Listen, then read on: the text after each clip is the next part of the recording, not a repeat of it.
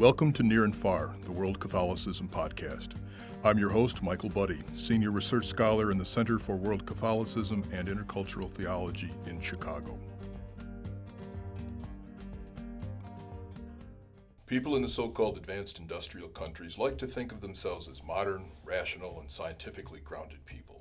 Science and human reason guide public and private life, religion is becoming a thing of the past, and a materialist epistemology remains the best and only way to understand the world and all facets of human experience. Belief in the supernatural or spiritual is seen as restricted to the uneducated and unsophisticated among domestic populations in the rich countries, but especially throughout the so-called global south. It is in these regions, Africa, Asia, and Latin America, that backward ideas and superstitious norms remain as evidence of backwardness and ignorance, according to the conventional wisdom. And yet, 41% of adults in the United States believe in the power of psychics. A third of U.S. Catholics believe in astrology, and 40% of self-described agnostics believe spiritual energy can be found in physical objects. According to one psychic services industry, generates about $2 billion per year just in the United States, paying $1.5 billion in annual wages and having experienced steady growth since the economic recession of 2008. However one reads statistics and the odd mix of beliefs and practices that define our age, one should be wary of easy generalizations about the material and the spiritual, the knowable and the unknowable, and the rational and non-rational. Such issues are of interest to religious and non-religious persons around the world, and of special concern to the worldwide network of communities gathered around the life and mission of Jesus of Nazareth. Today we are speaking with Bernhard Udelhoven, a priest in the Society of the Missionaries of Africa. He has lived and worked in Zambia since 1989, has advanced degrees in social anthropology and theology, and combines on-the-ground pastoral work with internationally recognized scholarship. He visited DePaul University in Chicago recently and delivered a lecture in the Works of Mercy series with his focus on comforting the afflicted. The title of Father Udelhoven's talk is Witchcraft and Demons in a World of Plural Beliefs, a cultural approach for helping the afflicted and accused. Hello, Father Bernhard, and thank you for joining us today. Thanks a lot, Mike. Now, in our time, it would seem difficult to find a topic more sensationalized and also more misunderstood than the set of practices and ideas that are lumped together and described as witchcraft. It also seems to mean something that means very different things to people in different places, social locations, and historical eras. How might we best understand what's meant by the term in our time, based on your experience in Zambia and elsewhere? Yeah, you are right to say that witchcraft is a very contested term, and many people understand by it different things. Also in Zambia, it's the same thing. What is witchcraft for one may be legitimate medicine for another person. Maybe I just give an example. In Zambia, our health system doesn't reach every village. Many sicknesses cannot be treated. We can treat malaria very well, worms, the basic things. But with any complications, the health system cannot help people. So people go to healers. We have the so-called traditional healers. Now they are not really traditional in the sense that if they do something always from the past, but they are often very modern healers, always changing and adapting to new circumstances. But now their healing has a very different system than, let's say, the healing in hospital. Now some would call them witch doctors. So a healer can be called a witch, so to say, by some, especially by Christians. But people find healing there for conditions which cannot be healed in the ordinary clinics. Or another example, you have in Zambia, you find that for many women, it's very difficult to find another husband because men can marry very young women, but a woman cannot marry a much younger man as a husband, So once you are divorced, the husband straight away gets a new wife, but the wife will not find another husband. So there's a lot of pressure on the women to keep the husband and prevent him to be attracted to other women who are seen as a threat. So many women in Zambia, for example, use medicines. Now the term medicine there is meant to prevent their husband to go away. But for the husband, it's witchcraft. So for the wife, it's medicine. For the husband, it's witchcraft. Protecting the relationship as opposed protecting. To... It's a protective thing. You may also have people who protect themselves from harm with medicines. For them, it's medicine, but maybe a so-called witchfinder comes and says, no, this medicine, it caused another child to die. So the boundary between what is medicine and what is witchcraft is very fluid. It seems also, reading your published work, that there's several different facets or functions that come under this term. You mentioned healing aspects and matters of wellness broadly construed, but what about sort of the diagnostic side of things, talking about divination of spirits and, talking about someone who comes in to assess a situation to find out whether or not someone's personal struggles are in fact evidence of something beyond sort of material causes? People in Zambia, they live in a plural world where there are many different ways of making sense out of difficult situations. There's obviously the modern healthcare system, modern education is there. Schools are everywhere, people go through schools. At the same time, you don't find often answers to the situation you face.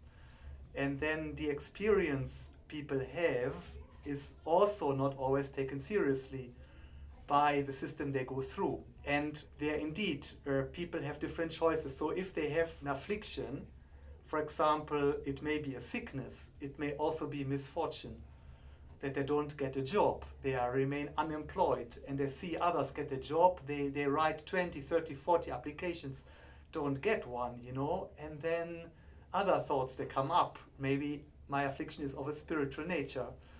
And so there's a certain discernment going on in people, and they will also adapt themselves to the helping force. If they come, let's say, to a priest, they will come even with a Bible and buy, so to say, into the religious or Christian kind of way of making sense out of it. If they go to a healer, they will have a totally different way of making sense. And again, they go to the modern hospital, again, they will have another way. Now, the interesting thing is that many people make use of all the ways because they need help. And they don't find it in one answer, so to say, alone. Life is vaster than the answers which we give in our different compartments.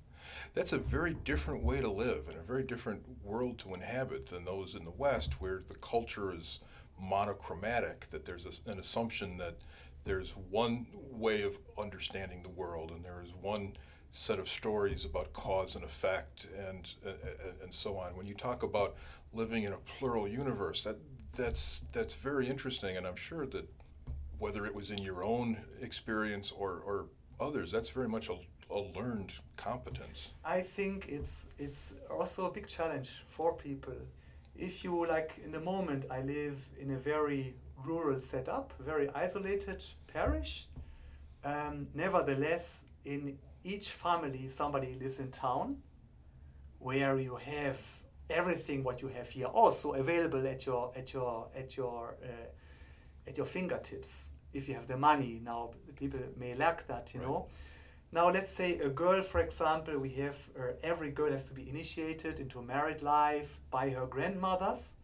What she learns in the cultural initiation is totally different from what she learns in biology in school. Now for a girl or a boy to make sense out of this, you know, you have your family, you have school, you have a church. Also what you get in church doesn't always mix either with either culture or the school, you know, and to make sense out of it. Now you have friends in all aspects. You are always part of your family. You are dependent on your family. You have friends at school. You have friends in the church. But you have very different worldviews. And I don't think that we always need one worldview which we always put together. Maybe also here, very often our worldview is situational. And that comes out maybe stronger in Zambia, where not any one single worldview can answer all your questions. So sometimes you make use of another worldview.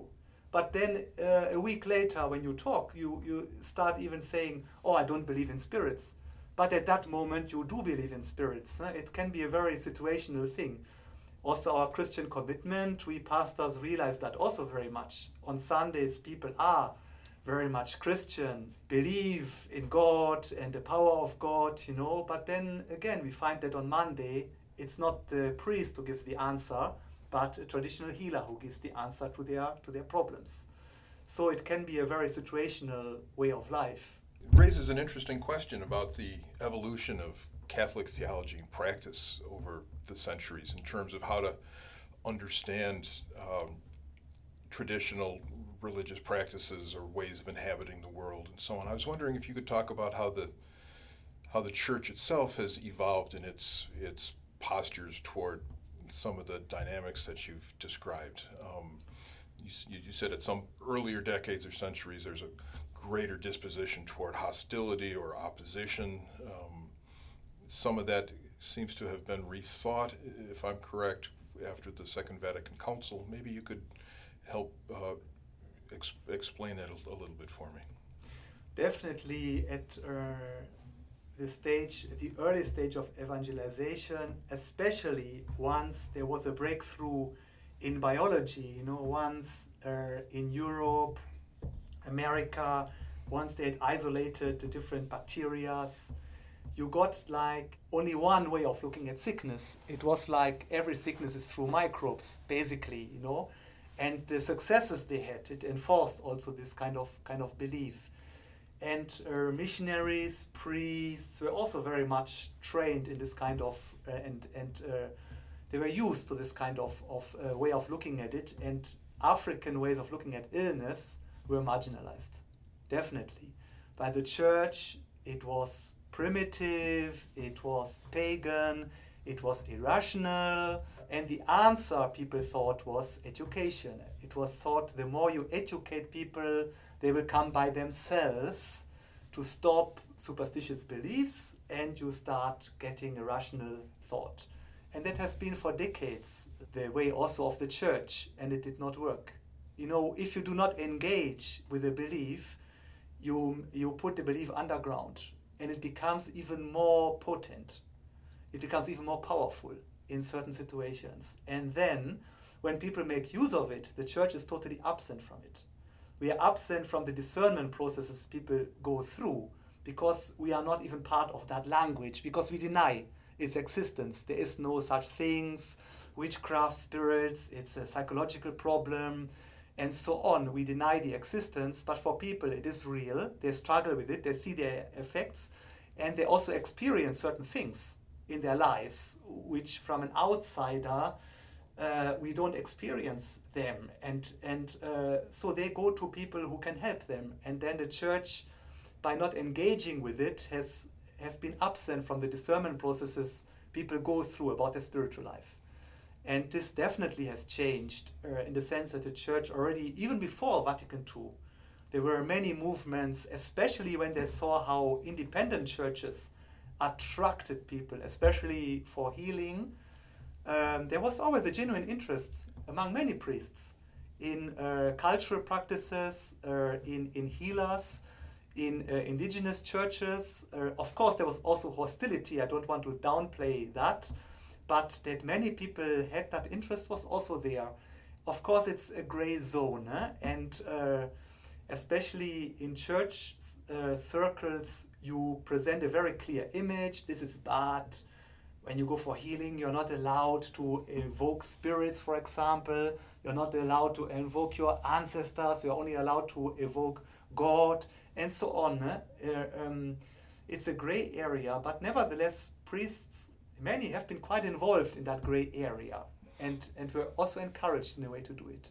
It seems also, perhaps in Zambia, but I know certainly elsewhere, that more than just a pragmatic adjustment to the endurance of traditional religions and other expressions, that there's been at least some movement toward a discernment from the Christian perspective about what is of value and what is of God in traditions and in ways of understanding creation and so on that are of value and that are complementary to notions of the gospel. That's a very interesting point, because actually the Catholic Church has been at ease with the world religions very much.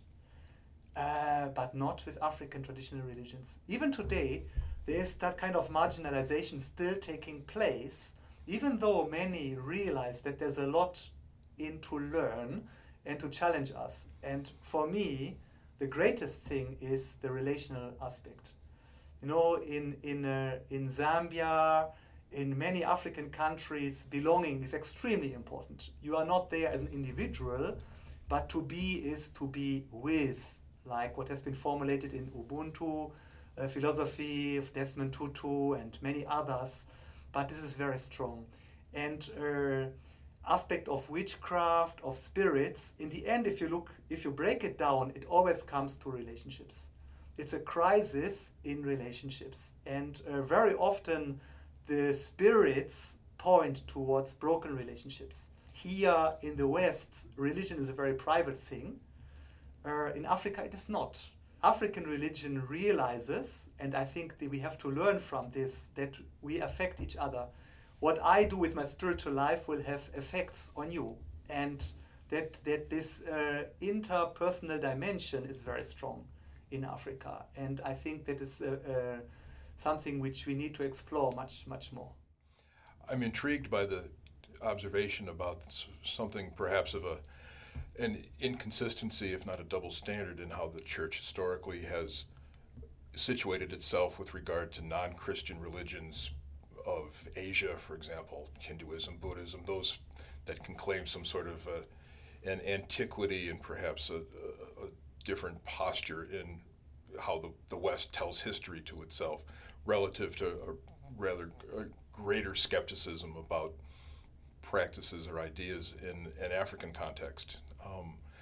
And that brings to mind that I think that the extent to which ideas or even terms like witchcraft have a history, and the history is very much a political one in the history of the West, that ideas that justified colonialism, ideas that justified notions of cultural or even racial hierarchy, made these sort of abstract distinctions between modern and traditional and scientific and rational and irrational and so on. And I wondered to what extent the church historically has had to unlearn some of that itself, about putting some of those categories under investigation over the past several decades. Yeah, it's true that the term witchcraft is a political term, because from the Western history, witches were killed. In Africa, there are a lot of witch killings. We cannot deny that on grounds of witchcraft accusations. People also today are killed.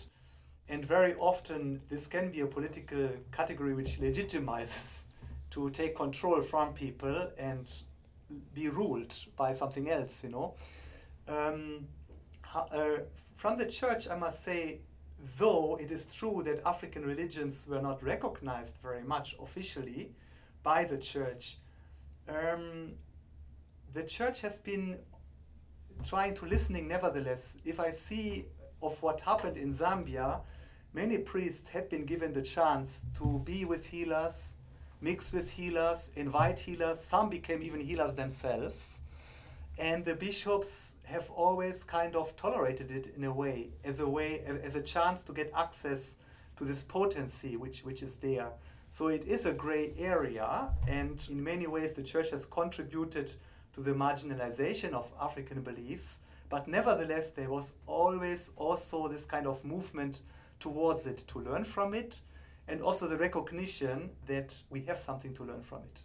I think that awareness has been there in Zambia for quite some time, actually. Like we have a traditional initiation into what we call the Gulewamkulu, the Nyao, which is of the Chewa people a very important marker of identity.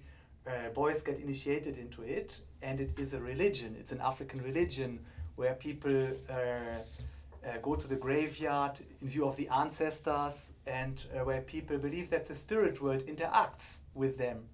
This was always condemned by the church. You are not allowed to go there. People were even excommunicated when they went, and even today some are still excommunicated for attending such ceremonies. At the same time, you have priests who got initiated themselves, You have one priest who established a very famous center in Malawi about it, researching it, being one of them, being initiating others being recognized, studying it from within. So you have both elements in the church. On one hand, you judge and you say, no, this is not compatible. On the other hand, you also want to learn. Maybe different people have different functions, and it has been very difficult for the church to deal with it in a systematic way, indeed. Yeah. Well, and in a sense, while it's been no doubt challenging, it's not a new circumstance. I mean, that's always been the dynamic of Christianity engaging in cultures that have been one step beyond where it had been implanted previously, trying to find out what constitutes legitimate enculturation and what constitutes an inappropriate sort of adoption of elements that are really not compatible with the best of what Christianity hopes to be. But to be able to see it play out in real time must be absolutely fascinating. You have also, like, what is religion? Religion is determined by the hierarchy, by those in power. They say this is proper religion, and what people do is magic. Magic is like you devalue it. It's not like up to standards of religion, and it is the religious hierarchy who draws the line. But at the same time, who is in the church? You find that the majority of people, they make use of what the hierarchy calls magic. Especially in times of crisis, it's more important to them. So in the end, it's also the question, who does draw the line, actually? And that there are distinctions between formal and the institutional aspects of the tradition, and those at the popular and pastoral level is nothing new, and nothing even limited to questions about witchcraft or spirituality. Those are. And we need the distinctions. We need also people to draw a line, even if it is very difficult. And people want it also. People want from the church clear answers, even if they don't always follow them. But it is a very difficult task, indeed. It sounds more art than science. Indeed, yes. Anyways. Yeah. Now, in your own work in helping the Christian community to understand better the realities of witchcraft, you seem to be something both of a pioneer and an innovator. I'm thinking here of your work with the church-based response called Fingers of Thomas that you have been working with in dealing with issues of, as your published work says, witchcraft, Satanism, and the like. Can you talk about that? It seems like it's an attempt to move beyond a sort of a quick sort of judgmental or compartmentalizing, but very, very much cognizant of some of the ambiguities that obtain on all sides here. That's right. Indeed, we wanted to bring a new approach because we were not happy with the dominant approaches which we still find today in Zambia and indeed in many other African countries, to deal with spirits or witchcraft. There's this one approach which just denies it. It doesn't exist. People are just, they have psychological problems. So, but by denying it, I've already said, you marginalize it, but it goes underground. But there's also the other approach which has come up in the last 20, 30 years. Let me call it the charismatic approach or Pentecostal approach, where people seek solutions through exorcisms. Again, I'm not happy with it because it's now demonized. Whatever affliction people have, it's something negative, it comes from the devil, it has to be exorcised, and you get rid of it. But in my own experience, things are more complicated than just being negative. And very often people who experience witchcraft attacks, very often people who experience spiritual afflictions, are extraordinary people. For me, they are artists. They have special gifts to express something, to dream something, to experience something which is relevant for others also. And they express things through their bodies when they are in a trance, through their vocabulary when they explain things which everybody is fascinated with. They touch a nerve of their families, of society, And just to pray that away, to exercise it, we are missing out something. And our approach as the finger of Thomas is like Thomas in the Bible, who wanted to gain his own experiences. He wanted to put his finger on the resurrection and see how far can he come to actually touch and see what happened with the risen Christ. How it was kind of a bridge from faith and reason, kind of to make them meet. And this has been very much our approach, that when somebody has an affliction, we want to learn from that affliction. We don't want to pray it away. We don't want to cast it out, but we want to see more which nerve it touches. And very often we find out that it touches something which many others are affected by also. For example, we have the panic in Zambia of Satanism. Satanism is very different here from the States, the official Satanism. Satanism is like a word which came from here, but which was adopted in the own African understanding, in Zambian understanding of it. And very often these are young people who feel alienated. And they express, I don't belong to the church, I belong to another world. I belong to Satan, I belong to the devil, I am evil. And they express something which fascinates many others because they also feel alienated. Many people feel alienated from their own families, even from the church. They feel alienated from the school. It doesn't make sense to them, and they cannot cope with it. Now, when these Satanists now start to speak about the other world, they are fascinated by it. And with this fascination, we have to deal with, and we have to recognize it. And in this sense, very much I understand people who are afflicted as artists, who have actually a lot to say. And it's a very different approach from the usual one. If somebody has a demon, is possessed, normally we look at them as people with whom there's something wrong. And we marginalize them, and we say, well, it's not really like that.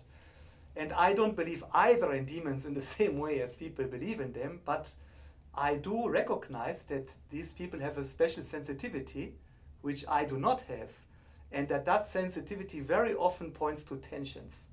Tensions in society, in the village, in town, even very political tensions, which are expressed. And that is very, very fascinating.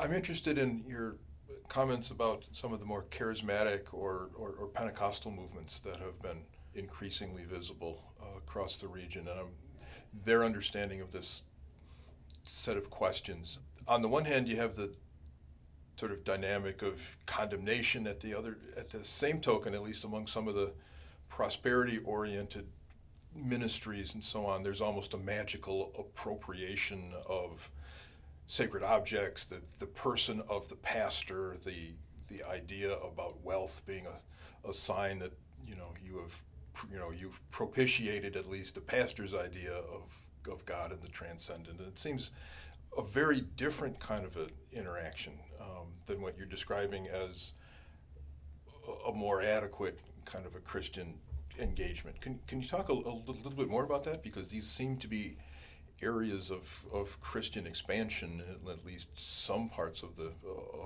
world. No, definitely. It's Africa has been Christianity has been Pentecostalized to a great extent in the last 20, even 30 years.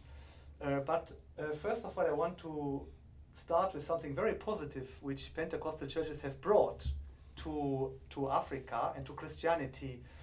This drama, healing is not a matter of some intellectual prayers.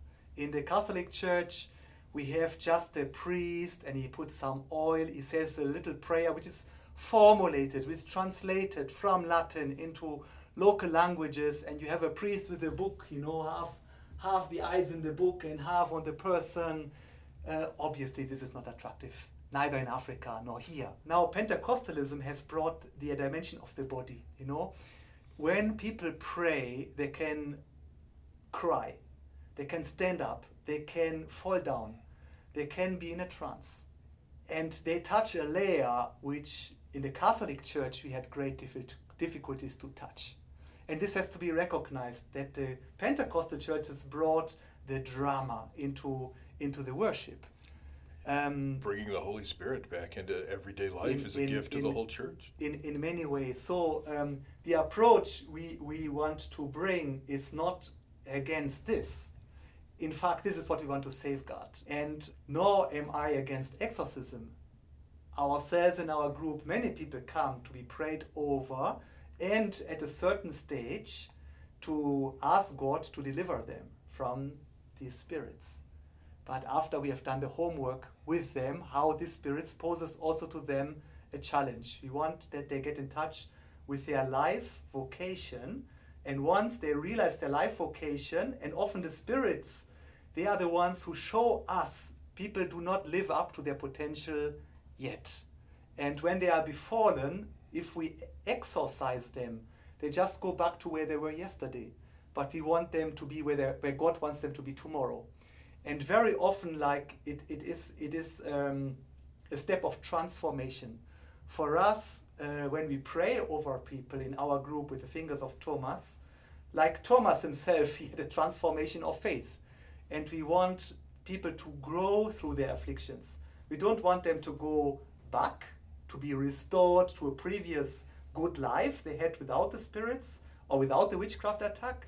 But through the witchcraft attack or spirit attack, we want them to be challenged and to ask themselves the question, what is my vocation in life and which relationships do I need to address, which do I need to heal? And once they have done this homework, let the spirit go. Now in Pentecostal churches, the approach which we do not like so much, where we want to bring another approach forth, is where spirits are prayed away too easily. People come to an overnight prayer with a lot of inner problems and outer problems, with the hope, once I'm prayed over, everything will be fine in my life, but without doing any homework themselves. And this kind of exorcism, we want to set another approach to. Particularly when healing doesn't come in those circumstances, it then becomes the fault of the person not having been benefited. Their faith wasn't strong enough, they didn't contribute enough, they didn't trust enough. So it's almost an invincible system that keeps people with struggles in an even more difficult circumstance. Yes, indeed. Even in our own group, the fingers of Thomas were very mixed, from different backgrounds, different spiritual beliefs. Some believe in spirits, some are more rational, and so on. But for example, one of our own members, she expressed it freely with us and so on. When her life didn't progress, she was prayed over again and again. And in the end, she thought, I must have a demon. And that demon was closer to her than God. The fasting didn't work. Some sicknesses, they don't go away by prayer, though the hope is there, like HIV, AIDS.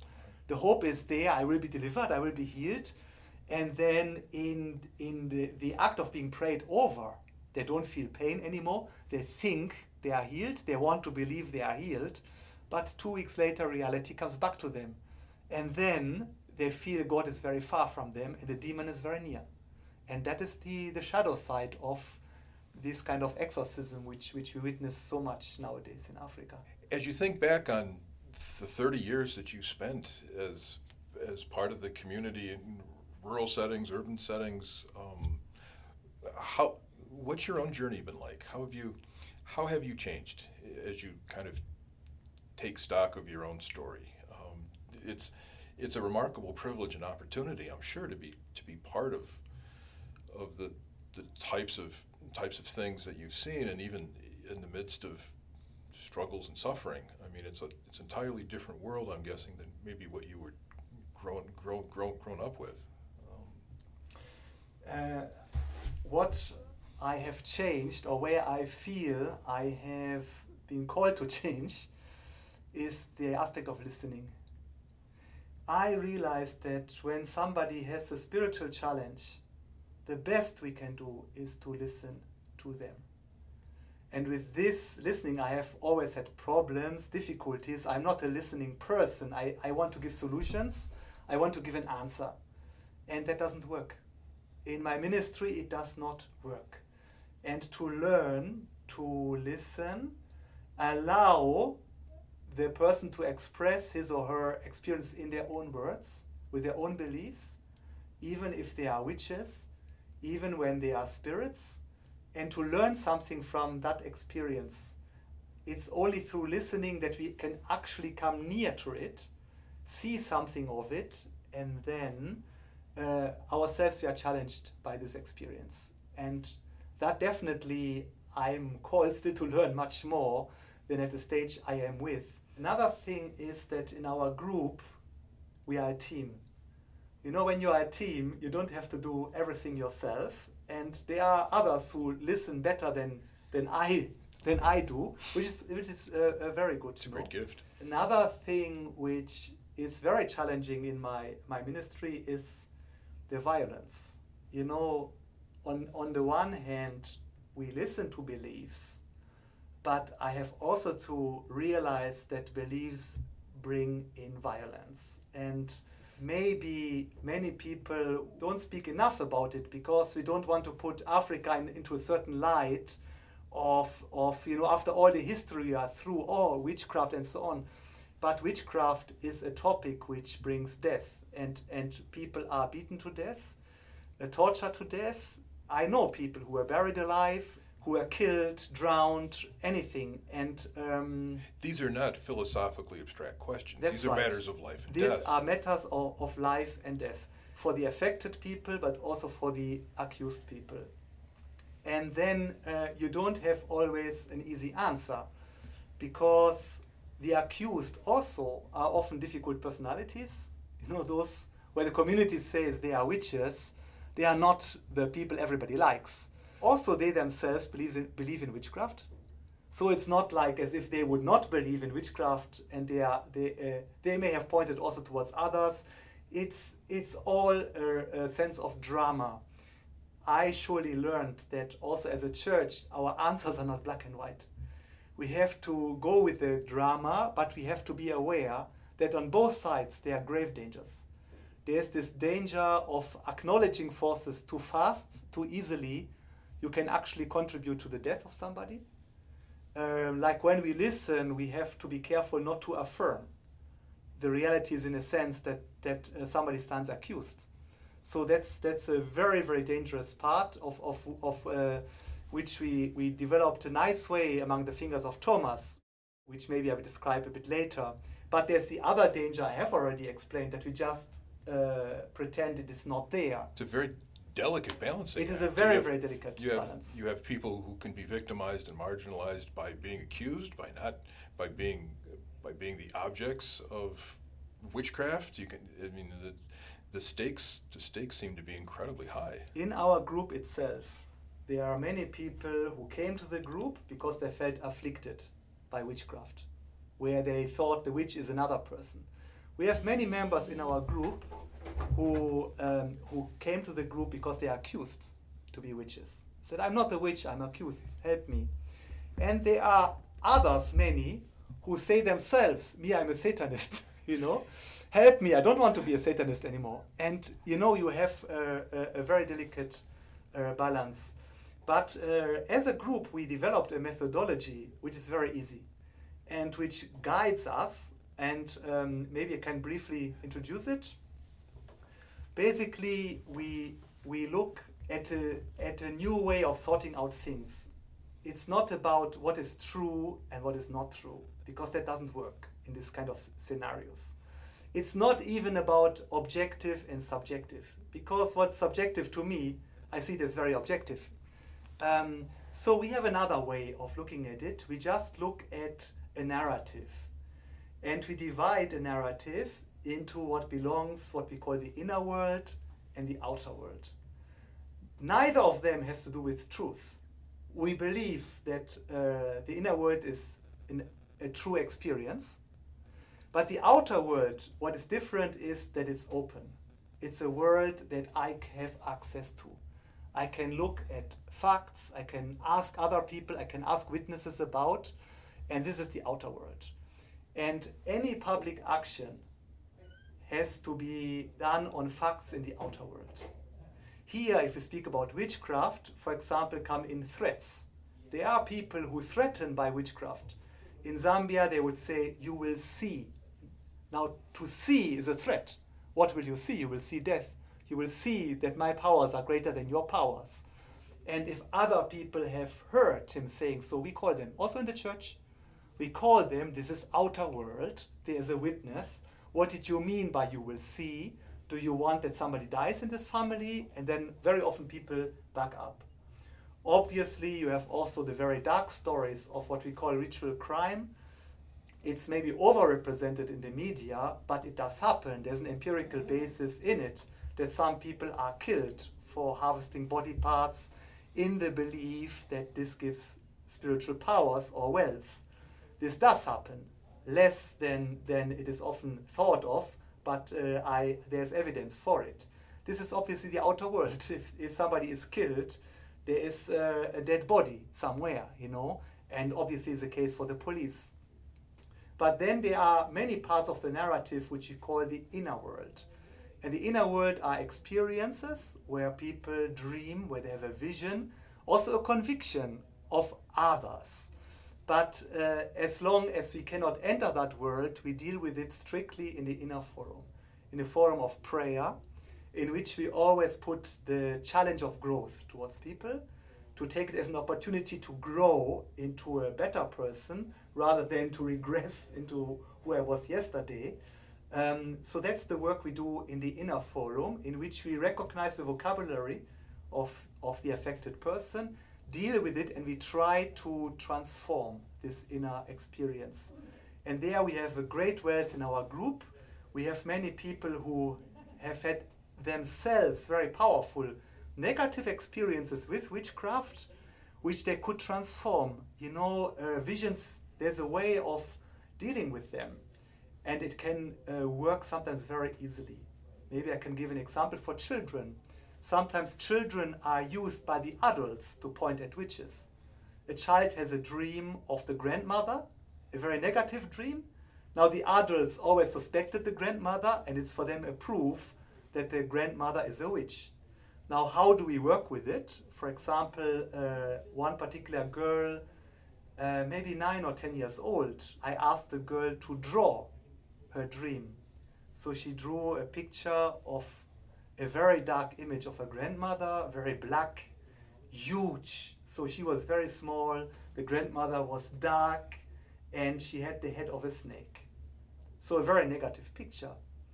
And a week later, I asked the same girl to draw another picture how God wants the grandmother to be. And she drew a very nice picture with 2 people holding hands, full of butterflies, lot of colors, and more or less equal heights. And she said, this is how God wants the grandmother to be. And in our prayer with the family, we prayed that indeed we help the grandmother to be what God wants her to be, and ourselves also to be whom God wants us to be. And the dreams stopped. And in the process, breaking any sort of a chain of action between concerns or accusations against someone that might lead to actions of violence or retribution. Yes, in this case, the grandmother had been already expelled. And afterwards, we asked the girl and the mother to visit the grandmother with me. It was at first a very hostile visit, but after some time, it helped them to see the grandmother as a human being, because she had also concerns which she aired. And it was good for the family to see the other side of the story. And in our approach, we always try to mend relationships. If I am attacked, if I feel attacked by a witch, I will challenge the person to go to the witch with me, if they want. And very often I went with them, and it was at first ice, but just this human encounter brought back a humanness into the other person, and no longer just the image of something utterly negative.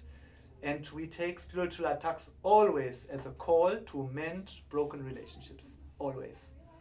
And we find there's actually a power in it, a real spiritual power, when you work towards reconciliation, towards mending relationships, just towards a positive thinking towards the other, trying to be in their shoes, there is a power which is transformative for both sides.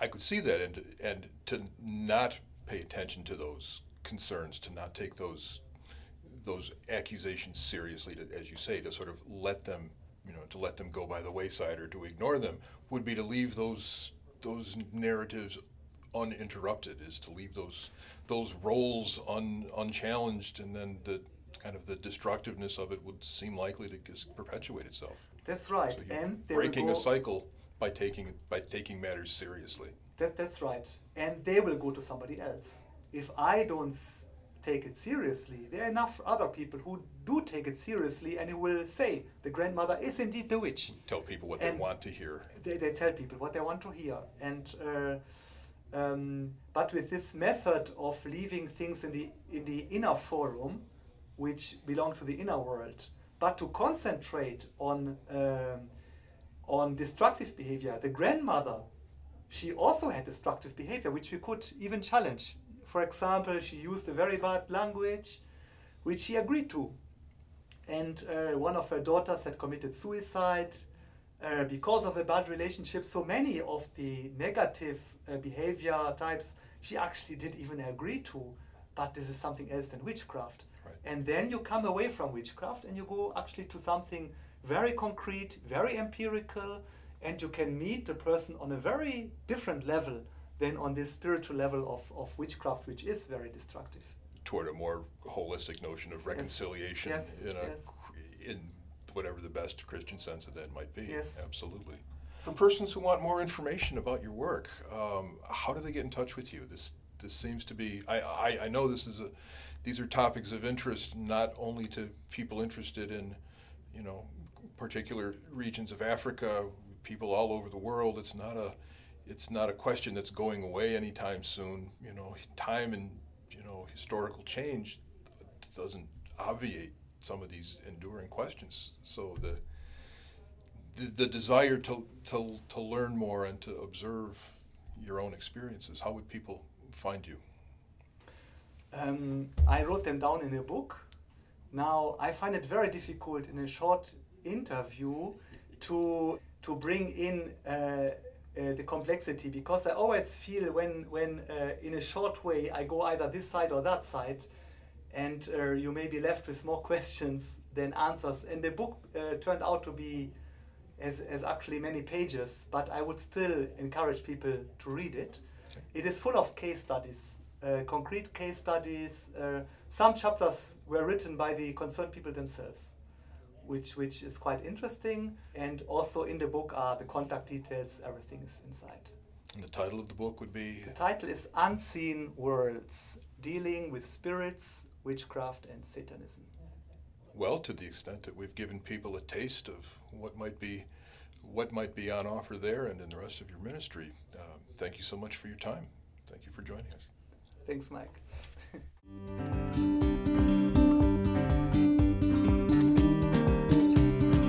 Near and Far is produced by the Center for World Catholicism and Intercultural Theology, a research institute focused on Catholicism around the world with special attention to the Church in the so-called Global South. The center is sponsored by DePaul University, a Catholic university in the Vincentian tradition in Chicago. Production assistance for Near and Far comes from Greg Barker, Anna Gallen, Francis Salino, and Karen Kraft. For more information on the center and its activities, look for the Center for World Catholicism on the web, Facebook, or Twitter.